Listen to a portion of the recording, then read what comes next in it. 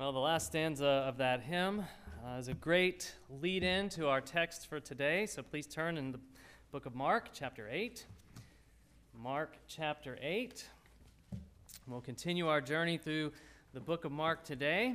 We're in Mark, chapter 8, and we've seen that Jesus has come, and he has ushered in the kingdom of God in his coming. And chapter 8 marks a division in the book as a whole, which is really broken into three main parts. In our text today, we leave behind Jesus' ministry to the crowds and begin the second section of the book, which deals with his journey to the cross in Jerusalem. And here in chapter 8, we see stories of Jesus' miracle working and continued confrontation with the religious and political leaders of his day. And we've been looking into each of these accounts individually and as a whole in the chapter. We saw the account where Jesus fed thousands upon thousands of people, probably nearly 10,000 people, with loaves of bread and a few small fish, 7 loaves of bread and some small fish. We saw his continued confrontation with the Pharisees and his instruction and rebuke of his knuckle-headed, dull-hearted disciples once again.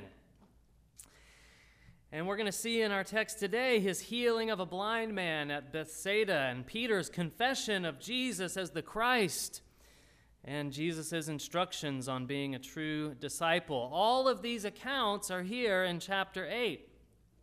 And so we've been looking into each one of them individually. And I also want us to see the bigger picture of the narrative that Mark is developing, really to a tipping point right here in chapter 8. It's here in chapter 8 where the disciples have their darkest hour of hardness of heart and unbelief. And we saw that last time. If you missed that, that sermon's on our website. I encourage you to go listen to it. They had their darkest hour of unbelief. And it's here in chapter 8 where the disciples have their faith ignited, really, for the first time. The first light of faith in Christ is ignited in them. And it really culminates with Peter's confession of who Christ truly is and Jesus' blessing on it. We're going to see that in our text today.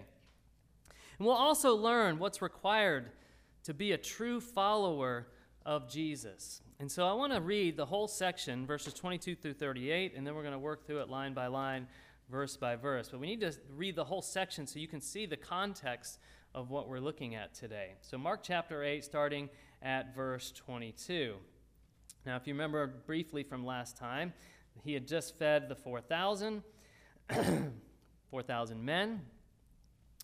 And he had had a confrontation with the Pharisees. They got in the boat and went to the other side. And in that boat ride, he rebuked his disciples for their hardened hearts and unbelief. And now, verse 22, they come to Bethsaida. And some people brought to him a blind man and begged him to touch him. He took the blind man by the hand and led him out of the village. And when he had spit on his eyes and laid his hands on him, he asked him, "Do you see anything?" And he looked up and said, "I see men, but they look like trees, walking."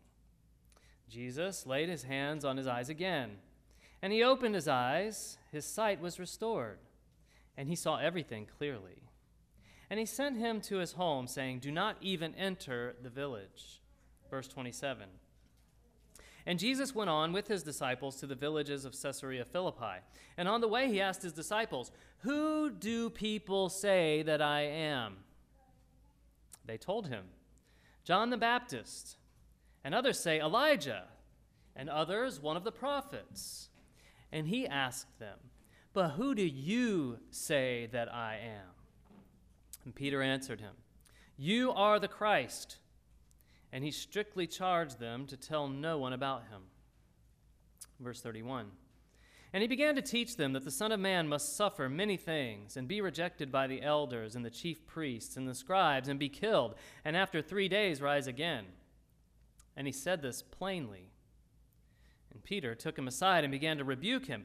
But turning and seeing his disciples, he rebuked Peter and said, "Get behind me, Satan, for you are not setting your mind on the things of God, but on the things of man." And calling the crowd to him with his disciples, he said to them, If anyone would come after me, let him deny himself, take up his cross, and follow me. For whoever would save his life will lose it. But whoever loses his life for my sake and the gospel's will save it. For what does it profit a man to gain the whole world and forfeit his soul? For what can a man give in return for his soul? For whoever is ashamed of me and of my words in this adulterous and sinful generation, of him the Son of Man will also be ashamed, when he comes in the glory of his Father with the holy angels. There's a lot going on in this text, but it all works together. It's not placed here accidentally or just random stories. We see Jesus healing the blind man at Bethsaida, and take note of how he's doing this. He comes to Bethsaida, people come to him, and they bring him this blind man, and they beg Jesus to touch him. So they're telling him what to do. Like, we know how you're going to do this, Jesus. You touch him, and then everything's going to be all right. And he takes the blind man by the hand, and he takes him out of the village. Now, that's interesting. Why would he do that? There's just strange things going on here. Why does he go through these things? He takes him out of the village, and then he goes through this strange thing where he spits on his eyes, and he lays his hands on his eyes. And then you can look back there at the text, verses 23 and 24. He asks him, do you see anything? Now, this is Jesus Christ, the Son of God. He doesn't have to do any of this, right? All he has to do is think about it, and the man could be healed. He doesn't even have to touch him, right? He's done all of these works and miracles where he doesn't have to touch someone. He doesn't even have to be physically present. He says, go your way. Your daughter is healed. But why is he doing all this? He takes him out of town. He spits on his eyes, and he puts his hands on him. And then look what happens.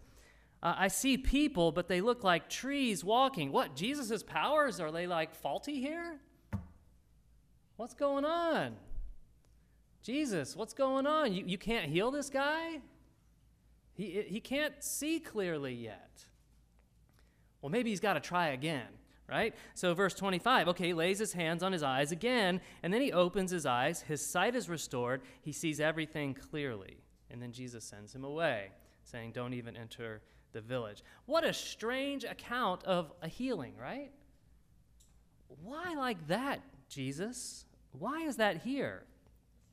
Well, it's interesting to note, this is the only gospel that records this miracle. And I think Mark places it here for a specific reason.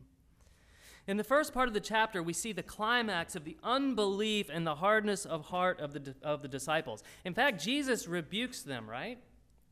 You remember that from last time. He calls them out as being hard-hearted in the same way he scolded the Pharisees in the past. He uses those same words with his disciples, a stinging rebuke to the disciples. Then just after this miracle is noted, we see Peter's confession of Jesus as the Messiah and Jesus' description of the requirements of true discipleship. And notice how this healing progresses. It's a miracle of healing that progresses in two stages. He first begins to see, right? He was blind completely. Jesus touches him, and he begins to see, but he doesn't see clearly, does he? He sees men like trees walking. Now, trees don't walk. Everybody knows that. And so it wasn't clear. It wasn't perfect, crystal clear. He begins to see, but not clearly. And I believe this is acting as a setting to illustrate the progression of spiritual insight and faith in the disciples that we're going to see in the coming verses. I think that's why this is placed here. There are two levels of meaning here. There's an outward vision and an inner perception. Peter and the disciples' perception remain fuzzy at this stage. We're about to see Peter confess that Jesus is the Messiah. Who do you say that I am? Oh, you are the Christ, the Son of the living God, is how it's recorded in other Gospels. So he does see Jesus as Messiah. But then we just read, right? He's rebuked by Jesus immediately afterward in the same setting. So it's like he started to see, he saw Jesus as Messiah, but he doesn't see everything clearly yet. And so this healing introduces this whole section on discipleship. which is really the account of progression in spiritual insight in our hearts and minds and our souls. In the first part of the book, there's this emphasis on the crowds, and we see the demons even recognizing the true identity of Jesus. Now the disciples start to understand, and we see Peter's confession of Jesus as the Messiah. Look at verse 27. And so I believe that's why this is put here, and Mark put it here on purpose, and why Jesus did it that way. It's like, why would Jesus heal someone that way? There has to be a reason for that, and I believe that's what the reason is. He's trying to help us to see how faith and how we see the true treasure of who Jesus is. Sometimes it just doesn't always happen crystal clear in our lives. It unfolds sometimes progressively. Look at verse 27. Jesus went on with his disciples. They go to Caesarea Philippi. On the way, he asked his disciples, "Who do people say that I am?" So, hey, we've been dealing with the crowd's disciples. What do they think about me? Who do they say that I am? And they give him all kinds of answers, right? Look at 28. They told him, John the Baptist. Others say Elijah. Others, one of the prophets. And so he gets right to the heart of it, doesn't he? Verse 29. Who do you say that I am? And Peter's always Johnny on the spot, man. He's just bang, right with the answer. I love that about Peter. You are the Christ. And he strictly charges them not to tell no one about him. So now their eyes are being opened. They're starting to see. Though the crowds got the answer wrong, it was wrong. He's not John the Baptist. He's not Elijah. He's not just a prophet. Their answers were wrong. Peter understands. Jesus asks him, "Who do you say that I am?" And Peter says, "You are the Messiah. You are the Christ." The Messiah. When you see the word Christ there, the Christ, that means the Messiah, the one to save Israel. And we see in Matthew 16:17, Jesus' response to Peter's answer. Jesus says to him, "Blessed are you, Simon Bar-Jonah, for flesh and blood has not revealed this to you." It wasn't flesh and blood that gave you eyes to see that, Peter, but my Father who is in heaven. He opened your eyes to see that. He gave you eyes to see and ears to hear, Peter. So blessed are you, Peter. And the question for the disciples is the same question for us today. Who do you say that Jesus is? Everyone must answer that question individually. And the answer to that question, your answer to that question, determines your whole eternity. The answers today are similar to those in our text, aren't they? Some say he is a prophet. Some say he's a good teacher. A righteous man, you'll hear people say. And all those answers are wrong. They're the wrong answer. They'll leave you eternally dead if that is your answer to that question. Those answers show you have no faith and show that you're not trusting in Jesus for your salvation. Peter's answer is correct. Jesus is the Christ, the Son of the living God. And it is through faith in Jesus alone that you can have life and be saved from the judgment and wrath that you deserve and I deserve for my sins. Who do you say that Jesus is? A true believer is one who is willing, whenever necessary, to fly in the face of popular opinion and openly express their conviction that's different than that of the crowd. It would have been easy for the disciples to go along with what the crowd said, right? I don't want to stand out here, I don't want to look dumb. You're a prophet? Are you Elijah? I mean, that's what we do, right? We go along with the crowd so often. And I've been there. I've been there when the crowd's talking about Jesus, and I've been ashamed and not spoken out. I'll never forget those times. I'm ashamed of those times. They burn in my memory. And I pray, never again, God. Give me boldness. May I never be ashamed of the gospel of Christ. And so the true believer is one who, in the midst of the crowd, when they're getting it wrong, will stand up and say, Jesus is the Christ. He's the Son of the living God. Believe in him and you can be saved today. That's what the true believer does and says.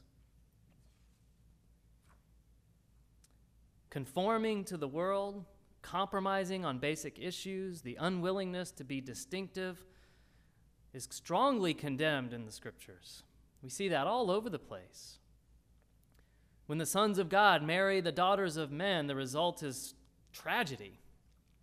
When Israel worships a golden calf, 3,000 Israelites lose their lives. When Israel, with the purpose of being like the other nations, demands a king, the final result is shameful defeat in battle, and the king commits suicide. When the compromiser, Jeroboam, institutes calf worship in Bethel and Dan, he's leading the people into a path that finally results in shameful exile into a pagan country. We as believers are to be shining lights in the midst of the world. We're to be set apart, to be spiritually different from the world, so that we can be a blessing to the world. And so here in Mark 8, while everyone else is saying that Jesus is just but a man, John the Baptist or Elijah or the other prophets, the true follower of Jesus answers, "You are the Christ, the Son of the living God." And so, who do you say that Jesus is? Your answer shows what you believe and determines where you will spend your eternity. And so believe in him today. Know that he is the Christ, the Son of the living God, and make that your forever answer.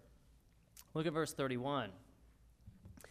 And he began to teach them that the Son of Man must suffer many things and be rejected by the elders and the chief priests and the scribes and be killed, and after 3 days rise again. And he said this plainly. Peter takes him aside, rebukes him, and turning and seeing the disciples, he rebukes Peter and says, "Get behind me, Satan. You're not setting your mind on the things of God, but on the things of man." And so Jesus' prediction here that he'll be killed and rise again was strongly rejected by his disciples, Peter being their leader in this case. I'm sure not just Peter thought this, but they were all probably thinking this, or most of them. This was not the Messiah they had anticipated and longed for. No way, Jesus, no way are you dying like that. No way. They were looking for an earthly king who would rescue them from the tyranny of Rome, a military political leader who would reign on the earth and save the Jews. Being rejected and killed is not part of the plan, Jesus. You got it wrong. Never should that happen to you. But being rejected and killed and rising on the third day was always God's plan from all of eternity. They just didn't get it. Isaiah 53 foretold it. It says it was the will of the Lord to crush him. Now notice that Jesus is speaking very plainly. It says that in the text, verse 32. He's saying these things plainly. No parables, no veiled truths. He's telling them very plainly, in very plain language, what's going to happen. Now, Peter, who is just praised for confessing Jesus as Messiah, the Son of the living God, is now speaking against God's plan. And in that moment, Peter is actually being used by Satan to tempt Jesus away from the cross. How can that be? Peter, the leader of the disciples, how could Satan be using him in that moment? But he is. And Jesus knows it. He knows it immediately. And he says it, "Get behind me, Satan." Can you imagine Peter's horror? It's like, what are you talking about, Jesus? I love you. I just said you're the Son of God. Why are you talking to me like that? You just called me the adversary, Satan. Whoa. Another stinging rebuke right there in front of everyone. Jesus would have nothing to do with Peter's temptation to take him away from the cross. And Mark used the same word here in verse 30, or same word here as he used in verse 30. And it's used elsewhere when he rebukes the demons. So he's rebuking Peter just like he rebuked the demons. And he says, "Get behind me, Satan." He says this publicly in front of everyone. So in his rebuke, he's making it clear to everyone who is there that the cross is the way and the will of God, and there is no other way. Any other way is the way of Satan and not of God. There is no other way. Now, Peter's reaction is natural, right? The cross is offensive. Most are willing to accept the fact, or most people are not willing to accept the fact that without the shedding of blood, there's no forgiveness of sins. That's an offensive thing to say. You mean my sins can't be forgiven unless there's blood shed? Are you kidding me? What kind of crazy religion are you in? That's what you'll hear from the feel-good philosophies of our day. Christ crucified is to the Jews a stumbling block and to the Gentiles foolishness. It's foolishness. But in this very cross is revealed the power of God and the wisdom of God. And this fact is only understood and appreciated by those who are saved by the grace of God through faith in Jesus Christ. Look at verse 34. And calling the crowd to him with the disciples, he said to them, "If anyone would come after me, let him deny himself and take up his cross and follow me. For whoever would save his life will lose it, but whoever loses his life for my sake and the gospel's will save it. What does it profit a man to gain the whole world and forfeit his soul? What can a man give in return for his soul? Whoever is ashamed of me and my words in this adulterous and sinful generation, of him the Son of Man will also be ashamed when he comes in the glory of his Father with the holy angels." This paragraph is the core of what discipleship is. If you want to understand the meaning of discipleship, this is the place to start right here. This is the core of what discipleship truly is. Let's look at it. Let's break it down here. It's a call to lay down your life in exchange for another. It's a call to turn from selfishness and self-indulgence. It's a call to take on humility, sacrifice, and suffering through faith in following Jesus. The path Jesus took to the cross is a similar path for his followers. We're not promised health, wealth, and prosperity as followers of Jesus. I'm sorry to inform you of that this morning. If you were thinking health, wealth, and prosperity is what I get for loving Jesus, I'm sorry, that's just incorrect. We're never promised that. In fact, it's just the opposite. So if that's what you think you are promised, I do have some bad news for you in that regard this morning. Instead, we're promised humility, suffering, persecution for the sake of Jesus and the gospel. 2 Timothy 3:12 says this, "Indeed, all who desire to live godly in Christ Jesus will be persecuted, while evil people and impostors will go on from bad to worst, deceiving and being deceived." The bad guys, it's going to look like the bad guys are winning. And those who love Jesus will suffer at their hands and be persecuted physically. It's going to happen. Jesus suffered and died for the sake of the gospel. His followers must be willing to do the same. Now, interesting that he doesn't just say this to Peter, does he? Or just to his disciples. He calls the whole crowd to him to say this. Did you notice that in verse 34? He calls the crowd to him, like, gather around, everybody. Come on, I got something important to tell you. Come on, gather around. Probably 1,000 or so people, maybe more. And he tells the whole crowd this. This wasn't just for Peter, a little inner circle of people. This is for all of us, brothers and sisters, for all of us. To deny yourself, what does that even mean? What does it mean to deny myself? Well, it means to renounce yourself as the dominant element in your life. It's to replace the self with God in Christ as the object of your love and affections. It's to place God's will before your will. That's what it means to deny yourself. And it really means to consider all these worldly things that we accumulate in this great nation of ours, so set in that in our minds as the way of life, the American dream. You really think of all that as trash. Like Paul said in Philippians 3:7, whatever gain that I had, I counted as loss for the sake of Christ. And Paul had a lot of gain, by the way. He was a well-respected teacher, persecutor of the church. He had status, position, probably material things. He had a lot. But it's all trash. He counts it as loss. Indeed, I count everything as loss because of the surpassing worth of knowing Christ Jesus my Lord. For his sake I have suffered the loss of all things and count them as rubbish. Now the word rubbish is a gentle translation of that word. It really means dung. Poo-poo. That's what it means. And in the Greek it's really strong. I'm not going to say the word that it means. It's all dung, that I may gain Christ and be found in him. Oh, that we would have hearts like that. None of this stuff matters. Not having a righteousness of my own that comes from the law. You see how he understands that completely. None of my righteousness counts. It's all like filthy rags. But that which comes through faith in Christ, the righteousness from God that depends on faith. That's discipleship. That I may know him and the power of his resurrection and may share his sufferings. You see how Paul puts that in there? I count it joy to share in his sufferings.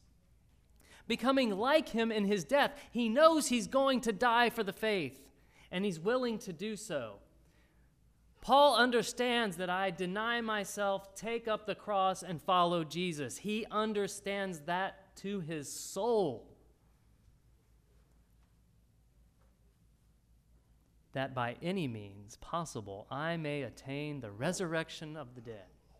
Amen. That is what it means to deny yourself. That's what it looks like. Now, what does it mean to take up your cross? Well, it's a calling to be willing to suffer and die for Jesus if required. And I use that word, careful there. You're willing to do it. In your heart, you're willing to suffer and die for Jesus if required. The underlying figure here is that of a person condemned, a condemned man who's forced to take up and carry his cross to the place of execution. The disciple of Christ does this willingly, joyfully. They voluntarily and decisively accept the pain, the shame, and persecution that's going to be their own. Are you willing to give up everything dear in life and even life itself for the sake of Jesus? Are you willing to do that? Are you willing to suffer for Jesus and for others? Now that concept of discipleship, that's pretty radical. And most contemporary Christians in the West have real difficulty relating to that. But Christians throughout the world live with this every day. I mean, no one's at this door with machine guns ready to shoot us dead because we're in here singing praise songs. No one's breaking through these doors and dragging us out by our ankles and torturing us. We don't live in a context like that. So it's hard for us to understand all this suffering stuff because we don't really suffer here in our context and our culture for the sake of Jesus. But people all over the world do. Can you hand those out for me, those little, David, can you grab those, you and Ben, and just hand those out? Today is the day of the Christian martyr. Voice of the Martyrs is an organization that helps us remember those who suffer for the sake of the gospel throughout the world. And today, this weekend, is the day of the Christian martyr.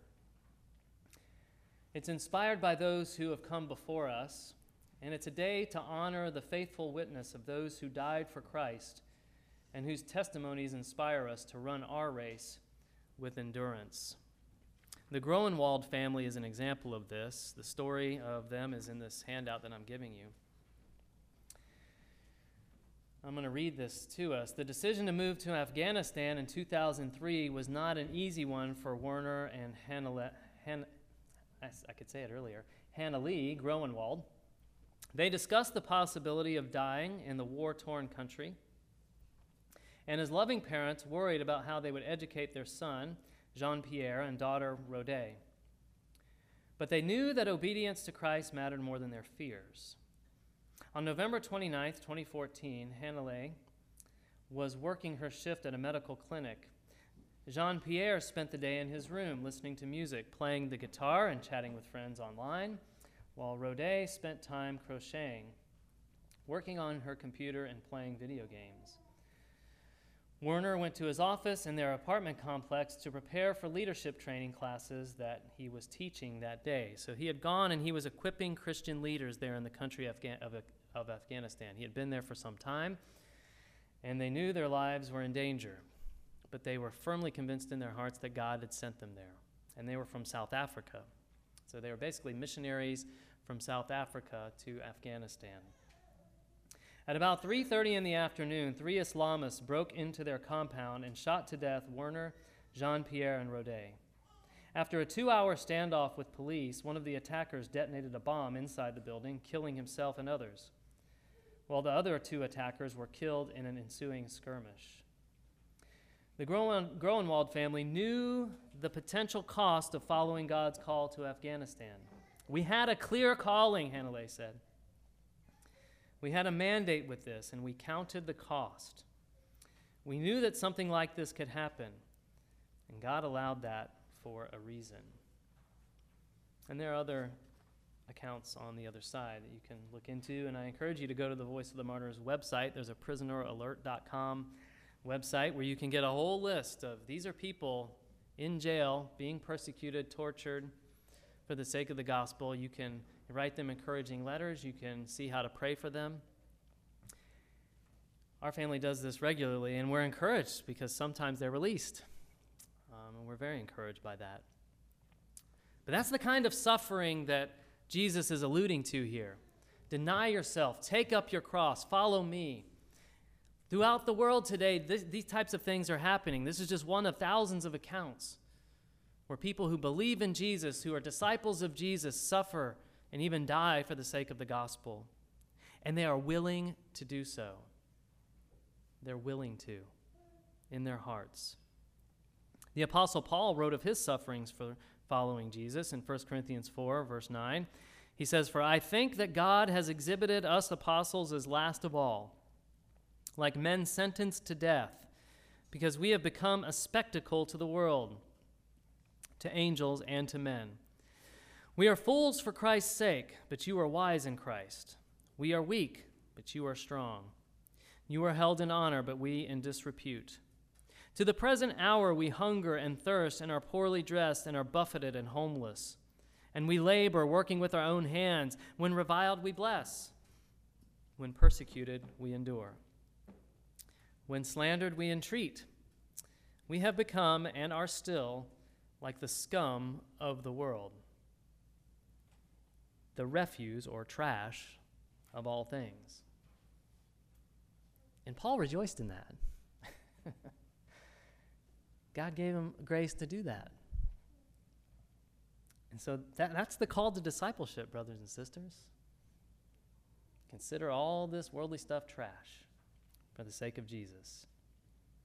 Look at verse 35. We see some encouragement here. "Whoever would save his life will lose it, and whoever loses his life for my sake and the gospel shall save it." So you want to save your life, you take up that call to be a disciple.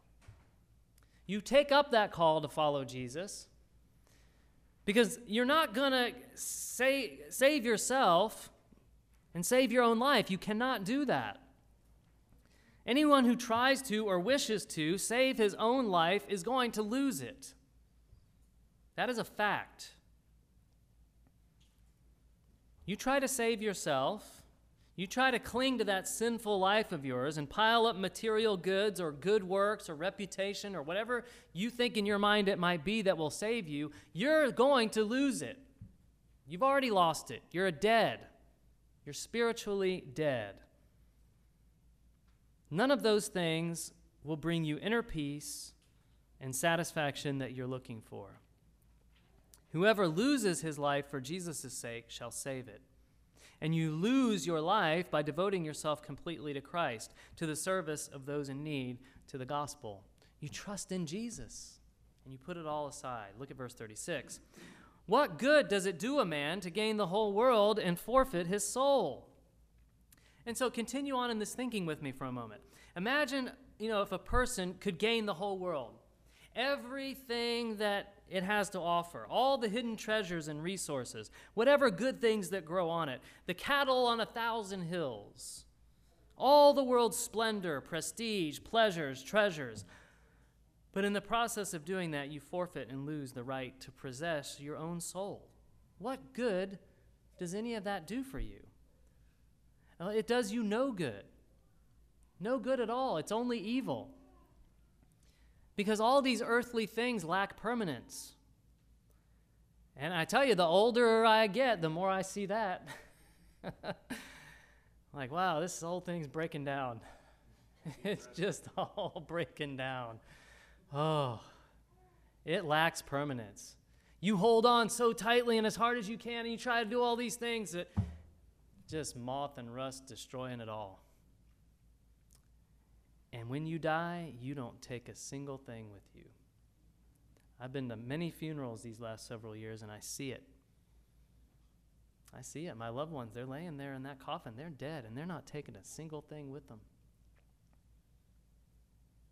And all that striving, all their lives to get all these things, and not taking any of it with you.